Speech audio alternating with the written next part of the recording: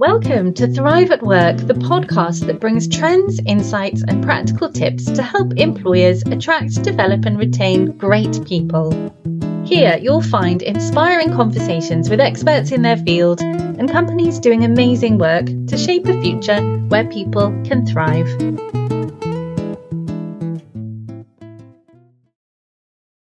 Hello, and welcome to this episode of Thrive at Work. Today, we are discussing well-being in the workplace, a topic widely discussed and one that we have discussed before on this podcast. But do you know how to create and implement an effective well-being strategy? How do you avoid well-being washing and create a working culture where employees truly feel that their physical and mental health is a priority? I'm really delighted to be joined today by Pip Galland, an employment lawyer at Burgess Salmon, a top 100 law firm who is also chair of mental health charity Bath Mind. So welcome, Pip. Thanks so much for joining me today.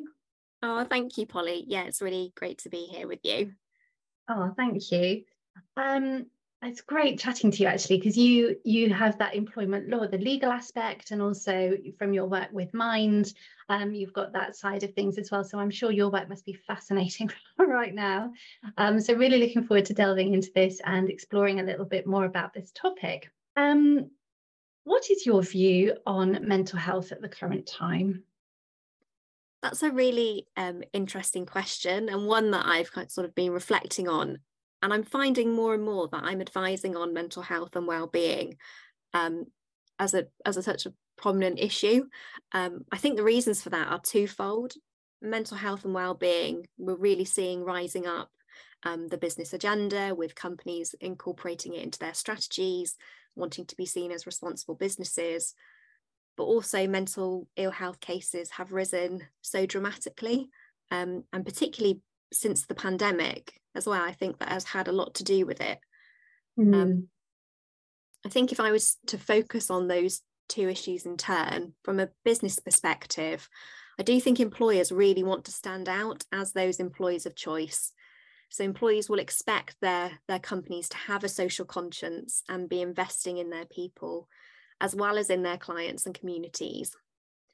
It's a real commercial priority for businesses. Employees are a key operational asset, and it follows that if there is a positive employee culture, it's going to cultivate higher levels of performance and staff retention, lower rates of presenteeism, lower rates of sickness absence. That sort of thing will follow.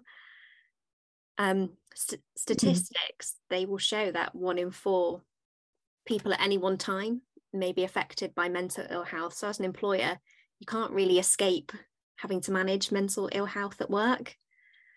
Absolutely. Yeah, when we think about COVID and the rise of mental ill health, I would say that as a solicitor, at least 50% of my workload at any one time will include a mental health or wellbeing aspect.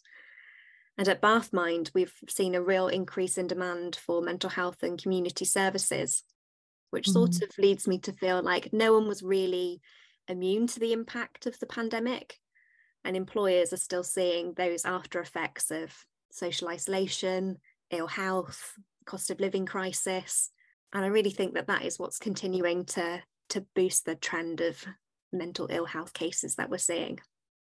Yeah, absolutely. There's so much that's come out of the COVID pandemic that was not, physical health related. It's gone far-reaching, really, hasn't it? And when you talked before about presenteeism, so focusing well-being on in the workplace and reducing levels of presenteeism, just remind me what you mean by presenteeism.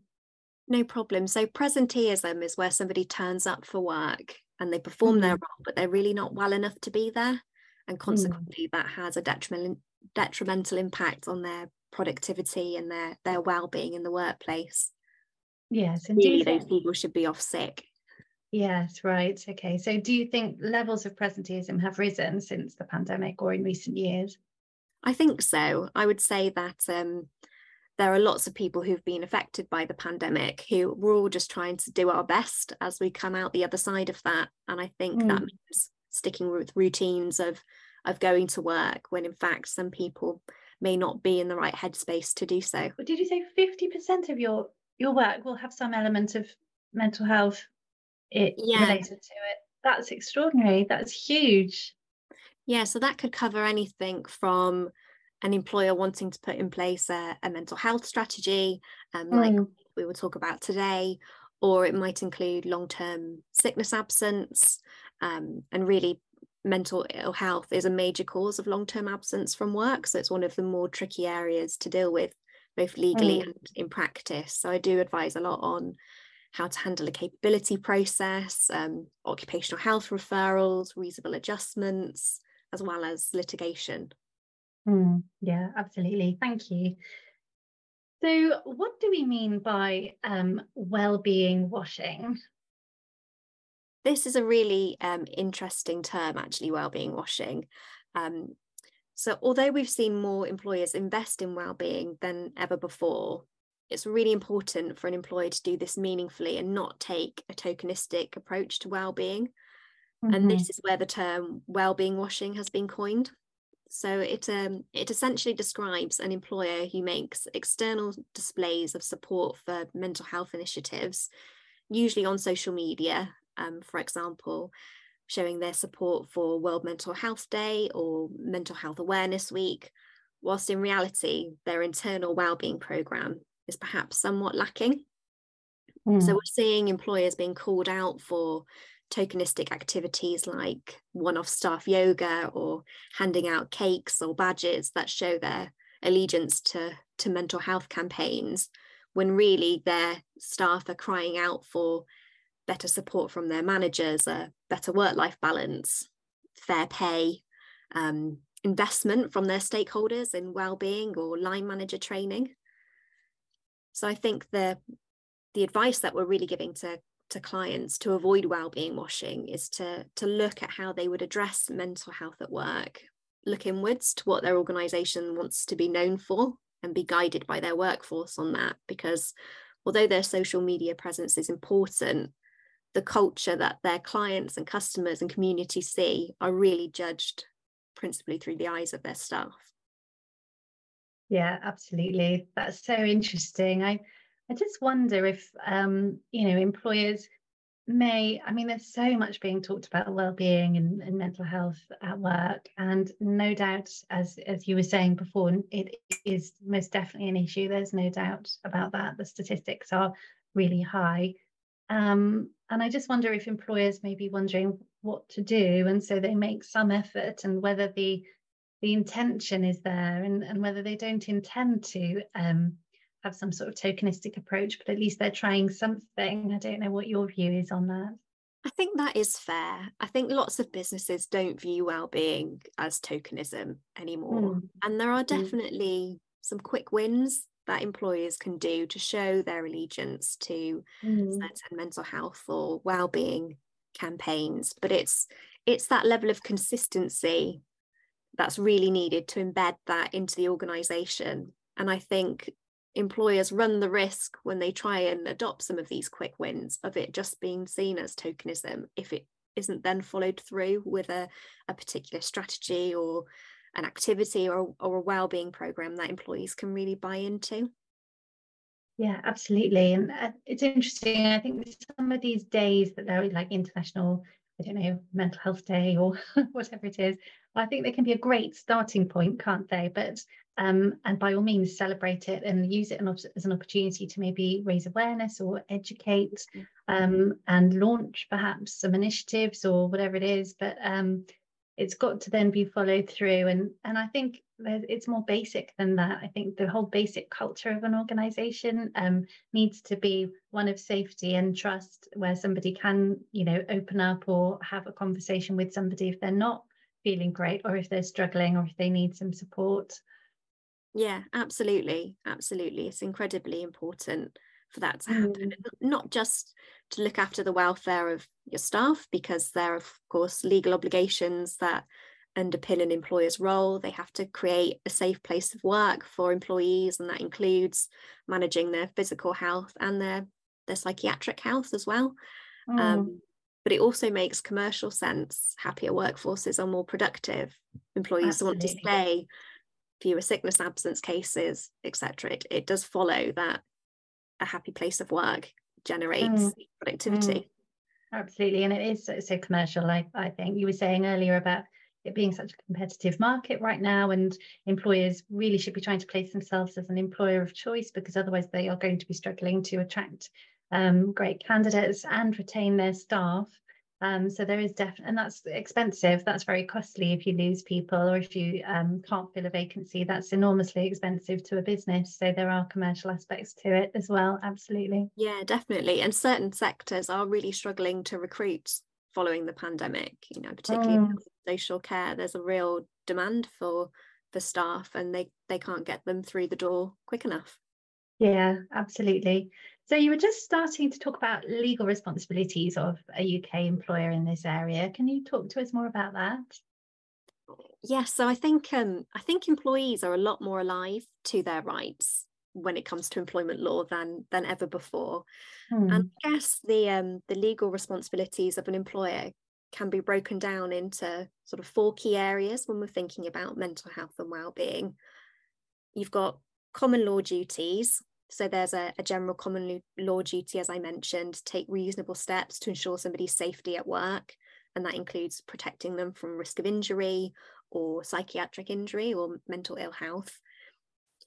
Then you've got contractual terms.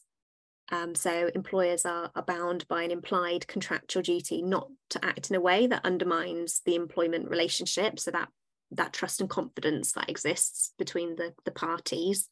And if that's breached by the employer, or they fail to take appropriate steps to protect an employee's mental well-being at work, employees may resign and bring claims of breach of contract. And if successful, that could see them awarded damages for losses. So employees with more than 2 years service, they've got a statutory right to bring a claim of constructive unfair dismissal. Compensation for that can be pretty expensive. I think the rates now are £107,707 or 1 year's gross pay, the nice easy bit, whichever is lower. Then you've got health and safety legislation. There are loads of health and safety statutes and regulations that apply at work. And that legislation is largely policed by the Health and Safety Executive. This is where employers have got to think about risk assessments and creating a suitable workspace for staff. And that can be quite problematic for people who are working at home or working in a way that's hybrid. And then you've got the big ticket items like discrimination legislation. And this is where we're kind of looking at the Equality Act and reasonable adjustments. Mental ill health isn't considered a deemed disability under the Equality Act. So it's not automatic. You have to satisfy a test. And the test is whether the mental impairment, has a substantial adverse effect on somebody's ability to do their normal daily activities. So that's not necessarily their job role, that's just their daily activities like cooking, cleaning, getting dressed. And whether the effect of that is long term. So could it last or be likely to last for 12 months or more? And I attended a mental health first aid refresher training the other week, where the trainer said that conditions like anxiety and depression can be diagnosed by a GP as early as 2 weeks. And that really is at odds with the test under the Equality Act as to whether it could last or be likely to last for 12 months or more. And that can create a real dichotomy or a problem for the employer to be able to navigate through. So we're seeing lots of employers, take a risk-averse approach and to put in place adjustments that would support mental health conditions early doors. Although the duty to put in place reasonable adjustments, that will exist if it's to alleviate a substantial disadvantage suffered by somebody experiencing mental ill health who is in fact disabled under the Equality Act. Yeah, so you're saying employers are taking a risk-averse approach, so they are having conversations with that person and seeing where they can support and putting in place reasonable adjustments, even though they might be well before that 12-month mark, but they're doing that as a to sort of mitigate against that risk and to support their person as well, presumably. Yeah, exactly that. So for an employer to be seen as supportive, of course, you would want to put in place supportive measures for staff who are struggling with mental ill health. They may not budget as reasonable adjustments. And in fact, we would always encourage employers not to talk to employees about their disability or to say they're putting in place reasonable adjustments. Rather, they're supporting somebody with their health condition and they're putting in place measures of assistance or support that help them, because really the test that I just mentioned under the Equality Act, it's a legal test rather than a medical test.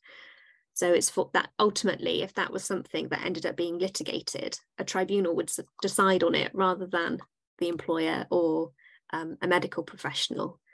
I think employers just take more of a risk-averse approach by putting in place adjustments or support rather early doors. Yes, yeah, absolutely. How interesting. So are you seeing many cases related to that come through to you at the moment? Quite a few cases. I would say, you can bring a raft of discrimination claims. You've got direct discrimination, indirect discrimination, harassment relating to disability and victimisation. And then you've got 2 additional claims that are can only be pleaded in a disability context, and that's failure to make reasonable adjustments and discrimination arising from disability. And those are probably the 2 main claims that we see come through. Okay, great, thanks. So just remind me of the differences between direct, indirect harassment and victimisation. Oh, what a test, Polly. So direct discrimination is where somebody is treated less favourably because of their disability. So here, mental ill health. Yes. Harassment relating to disability is any kind of act or comment or omission that's made that has the cause and effect of creating a hostile, degrading working environment for somebody on grounds of disability. So that could be a one-off comment about how somebody with mental ill health needs to get over it, buck up their ideas, stiff up a lip. If that offends somebody, that could amount to a harassment. Victimisation is where a protected act occurs. So that could be a complaint of discrimination, and then that individual is subjected to a detriment as a consequence of raising a complaint of discrimination or bringing a claim in the employment tribunal and then being subjected to a detriment. And then you've got indirect discrimination, which is where an employer has a policy, criterion or practice, something that applies equally to the workforce, but it has the effect of putting somebody with a protected characteristic and others at a disadvantage. That kind of claim can be defended where there is objective justification. So there's a real business reason for why certain things are done. A good example of that is an employer has a sickness absence policy that applies to everybody. They apply it across the workforce. They treat everybody fairly.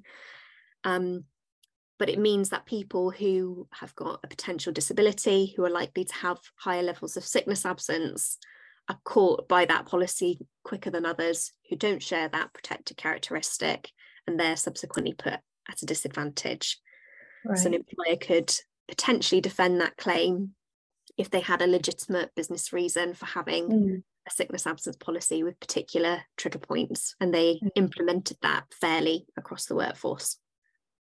Great, thank you for that. That's okay. So in order to create, to move away from or to avoid well-being washing, but also to create a culture that is supportive of people and also avoids the, helping to avoid potential claims because people are not feeling supported or that reasonable adjustments weren't put in place, how do we, what should employers consider when developing a well-being strategy that is going to be really truly effective for staff and employees? I would say that this can largely be distilled down into 6 areas. So the first is obtain that buy-in from your stakeholders. Building that sound business case for a wellbeing strategy is really key.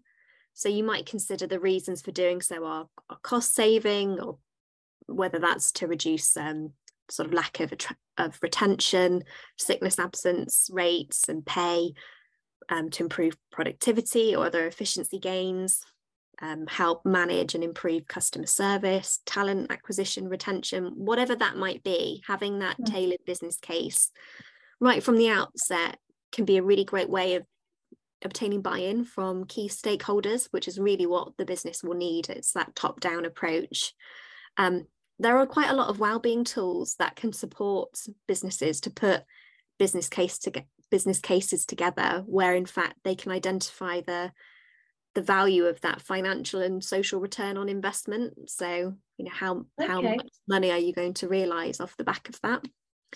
Okay, are they online tools? Yes, yeah, they are online tools. I can give you the details of those to include in the notes. That would be amazing. Thank you. That's great. No problem. And then you've got data collection. So really the next step is to identify the needs of the workforce. And we always say, you know, you can't manage what you can't measure. So considering what objective data you already have around absenteeism, turnover rates, exit interview data, but even more importantly than that, it's just finding out how your employees really feel, and whether that's through staff surveys or conversations with managers or mental health first aiders or staff, you know, preferably all of them. But I see lots of businesses try and tackle employee wellbeing without ever really understanding what their employees feel about the workplace, and reaching out to them and getting their views right from the offset is a really invaluable tool for implementing the most tailored wellbeing strategy for an organisation. So would you be asking questions about how people feel on a day-to-day basis at the workplace, or what they feel they need? You know, how could things be improved to support positive wellbeing for you at work? Would it be those sorts of questions you'd be asking? Yeah, I think it's a mixture of the two. I think it's trying to do a bit of a pulse check to see how staff are feeling, what the general trends are. But if you were looking at staff surveys, you'd want to understand, you know, how people felt at work. You know, what do they feel about their work-life balance? What do they feel about the benefits that are available to support wellbeing? What do they feel about progression? How do they feel about the senior leadership team? Your general workplace questions that really help you to measure how people are feeling at that time. Brilliant, thank you.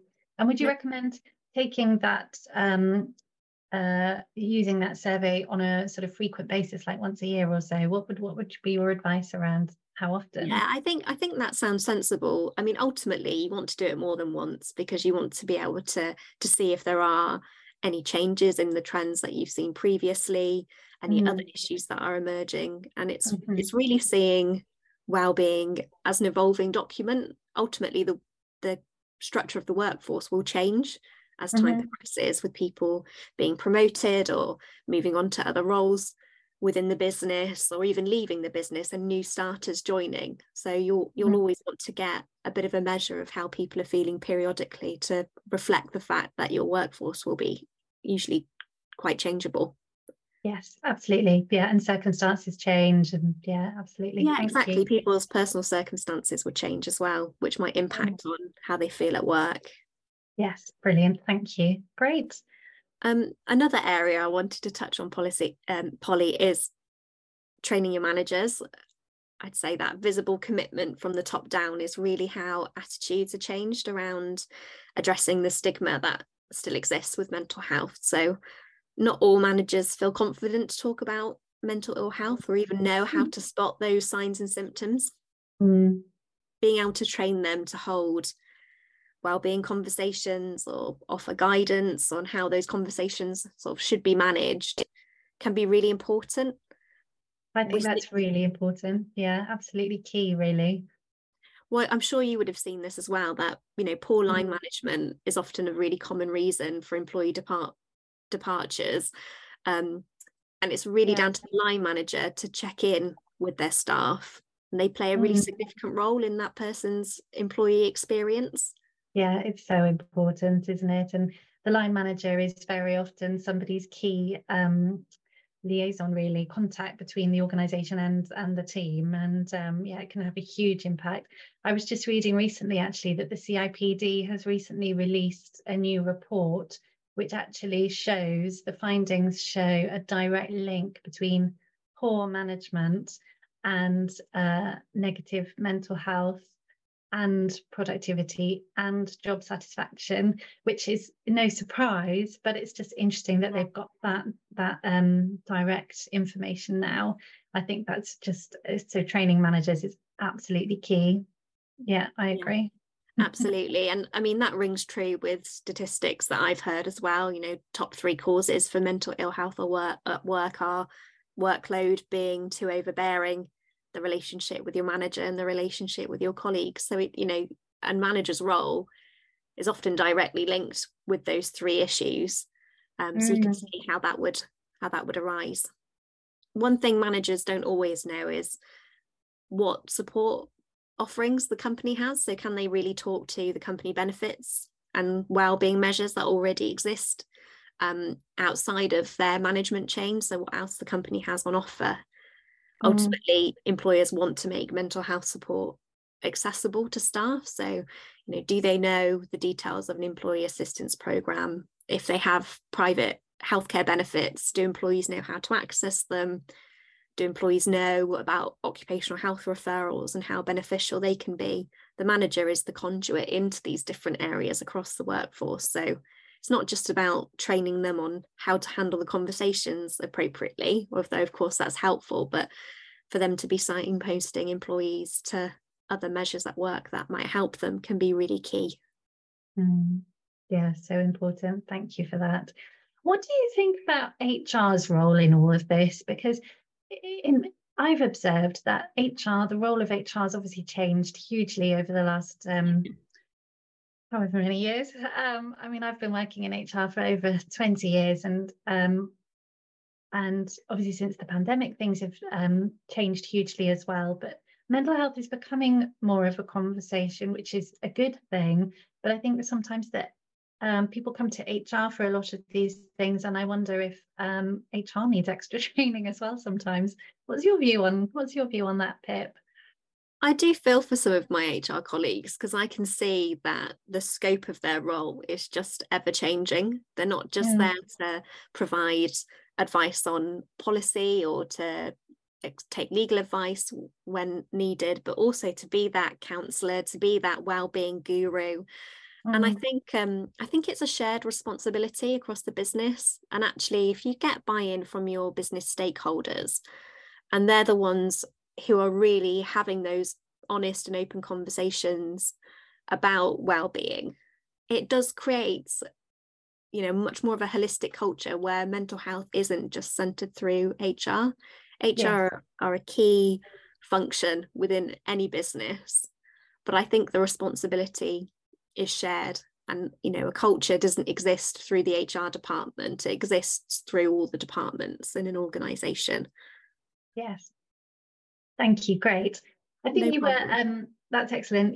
I think you were going through your 6 topics of wellbeing. Yes, we always think through them. I know we've got to number 5. So I think we started to talk about this, which was the looking at the internal comms. So appreciating it doesn't just get channeled through HR. Employees are really looking, in my view, for those kind of consistent, honest, open conversations about how their employers view and manage well-being, and what options are available to people who are struggling with their mental health. So it's the one-to-one check-ins with colleagues, it's making well-being a standing agenda item, or referring to well-being as a matter of course. And the more employees see that, the more they will see the experience of well-being as being a strategic priority.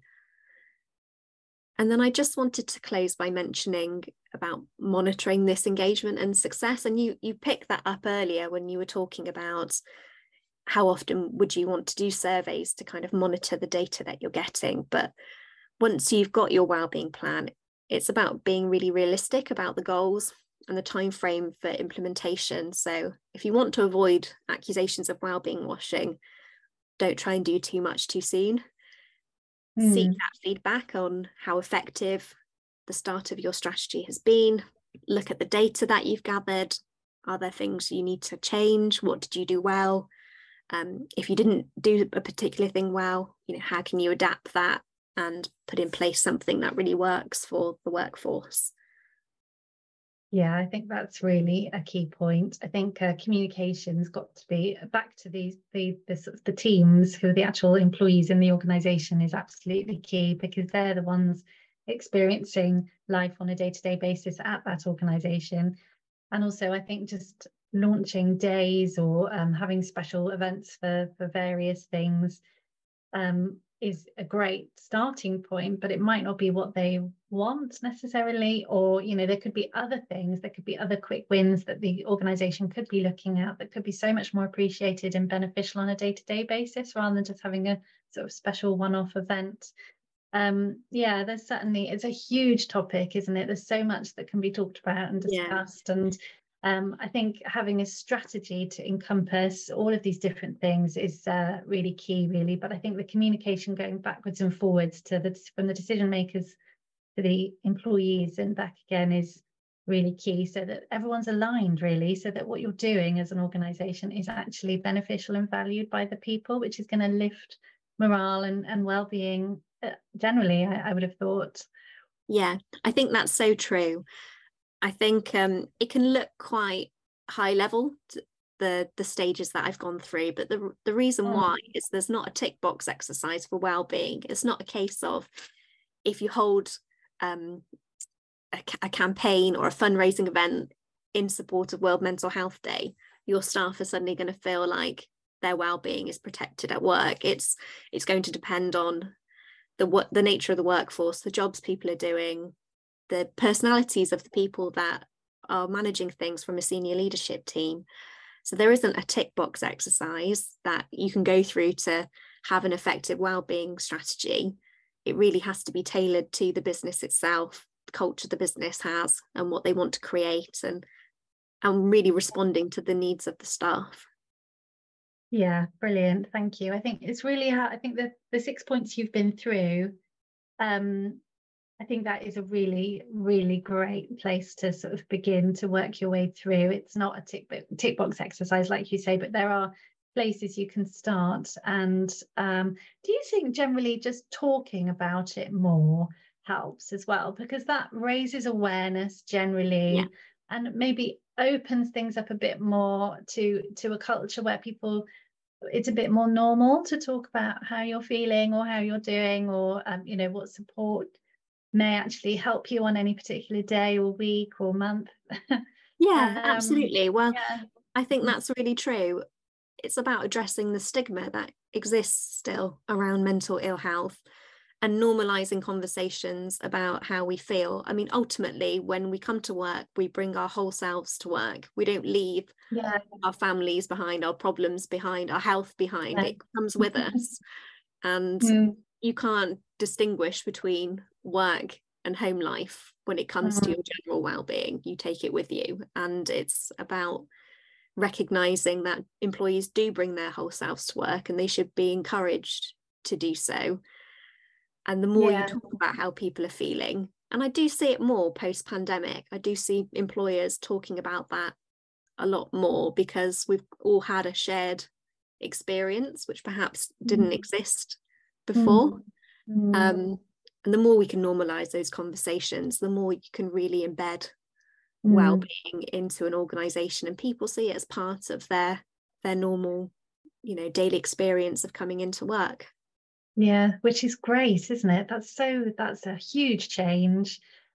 I wonder if it's sort of keeping ongoing really as well, because there are some elements of the pandemic, like it's been a huge catalyst for change in terms of hybrid working and remote working. But alongside that, I think comes if you don't carefully manage it, there can be a sense of isolation or a sense of being disconnected from your colleagues, and you might lose that sense of community that, of course, we all get from being part of a work setting. So there's an element of that that's sort of carrying on as well from the pandemic, isn't it? Have you seen much by way of employers working hard to keep connection between colleagues who are maybe working quite separately? Yeah, I think that's right. So I've seen lots of clients who have tried to reintroduce return to the office, whether that's to help with the social connection, those kind of water cooler moments where having that shared learning may have been lost, but also just to ensure that people are having wider connections outside of just being based at home has been really important. There's been quite a few studies around social isolation and the links to poor mental health. So that responsibility of the employer when people are working remotely, it still exists. You can't think, out of sight, out of mind, and those check-ins are really important. And I think the other area is in the cost of living crisis.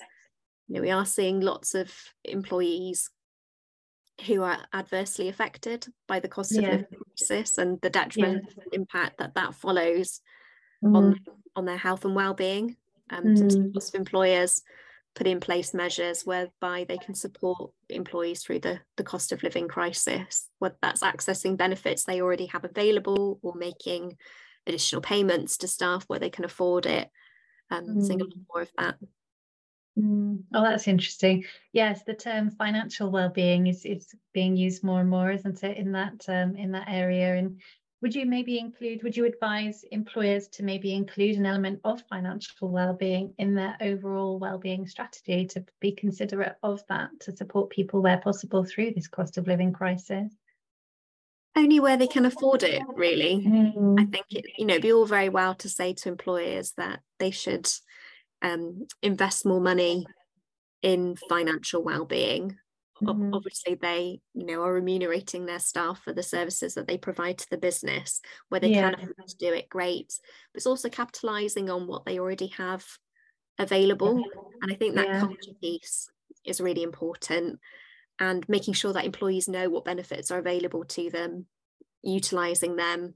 I've seen some employers who haven't been able to offer financial payments as such, but they have been able to look at wellbeing days.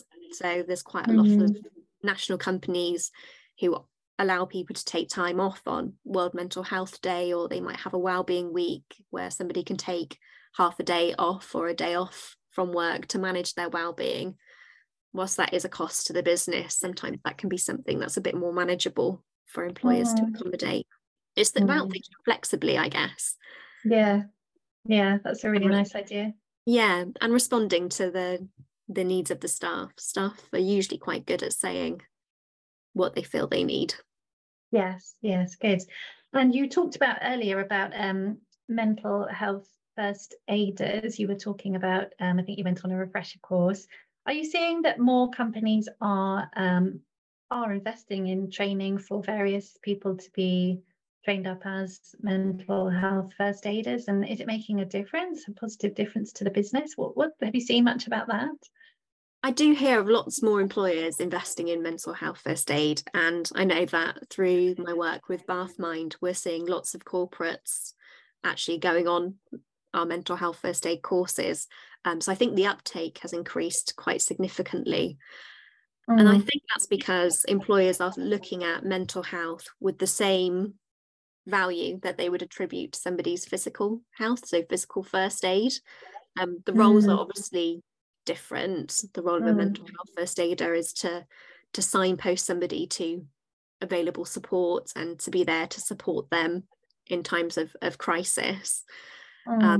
But I do think that lots of employers are utilising mental health first aid services as a way of showing their commitment to staff through wellbeing strategies, but also to give other avenues where that conversation around mental health can be normalised, and people can gain access to support that is available through their employer that they might not otherwise be alive to or aware of. Yeah, that's amazing, isn't it? Okay, great, thank you. I guess I know you were talking, you talked a little bit earlier about the sorts of things that you're seeing coming through in your case work. I wondered if there was anything else in that area that you might want to mention, other sorts of cases that you've seen in terms of mental health or well-being. I think it's really those discrimination arising from disability cases. So they're otherwise known as Section 15 claims. And I think they can be the most tricky claims for employers to navigate. To succeed with a claim like this, an employee has to show that they've been treated unfavourably because of something that's arisen in consequence of their disability.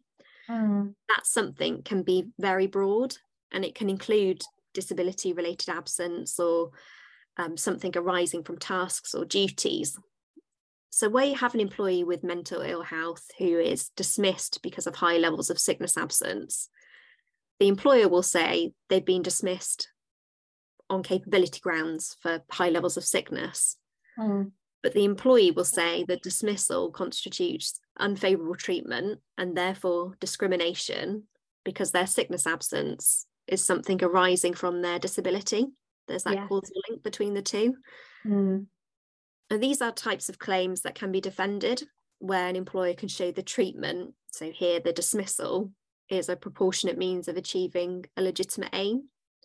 And that means they've got to consider prior to any dismissal whether there are any less severe alternatives.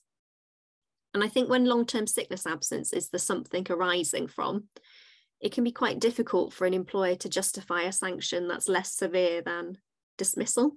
But an employer can still show it's a proportionate step of achieving a legitimate business aim. And I think the advice I would give to employers if they're ever faced with dismissing somebody who's been off on long-term sickness absence is that where that individual has no prospect of returning to work, if they can demonstrate the impact that that has on the business, that can be a really helpful way of justifying the overall decision and showing that it was a proportionate step.